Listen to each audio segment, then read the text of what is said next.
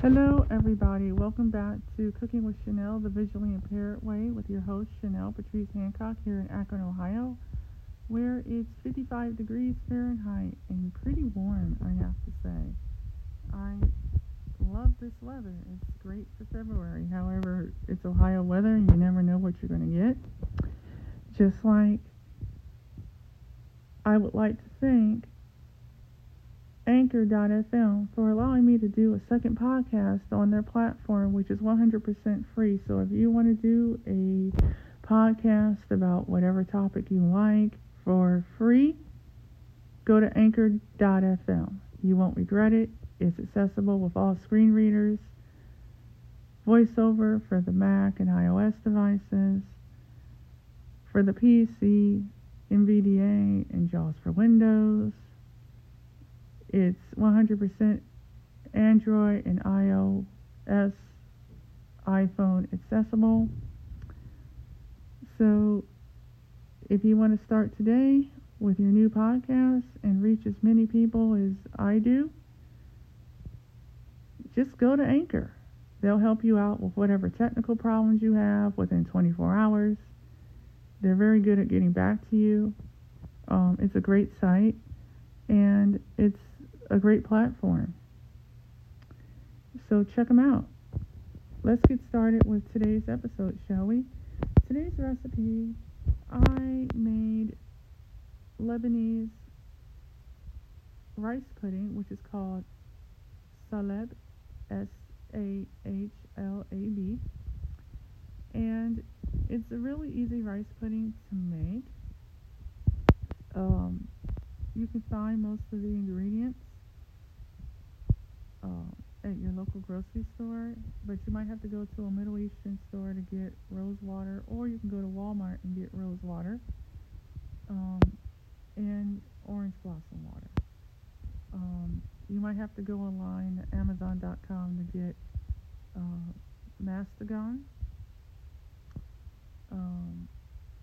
which is a berry that you have to crunch up with a molto pesto in order to add it to the recipe. If you would like, that's optional. It's not something that I included in this recipe. So what you do is you take out a saucepan, you add 4 cups of milk. I added 2%, but you can add whole milk, soy milk, skim milk, coconut, almond, whatever your choice. Then you add 4 tablespoons of cornstarch, 5 tablespoons of sugar, 1 teaspoon of vanilla extract, 1 tablespoon of orange blossom water, 1 cup of rice, and 1 cup of water, and you stir until it's thickened, like I would say pudding texture. You don't want the rice to stick to the bottom of the pan. You want it on medium high. I would say this recipe would probably take about 20 to 25 minutes to make. If you're visually impaired, I would measure out all of your ingredients ahead of time in order for you to save some time.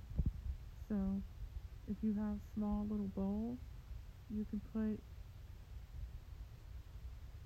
the cornstarch in one bowl, the milk inside the pan, the rice in one bowl. Now, you can rinse your rice until it's clean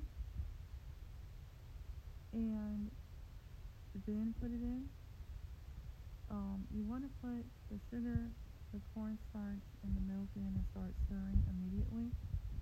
Then, after the cornstarch has been dissolved into the milk and it starts to thicken, then you want to put the rice in and then you want to put the vanilla extract, and then you want to put the orange blossom water.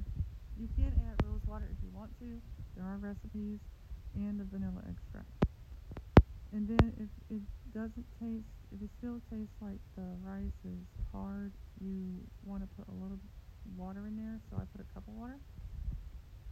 And I just cooked it until it boiled. And once it started to get soft, I kept stirring and stirring and stirring and stirring until it got to the consistency that I wanted.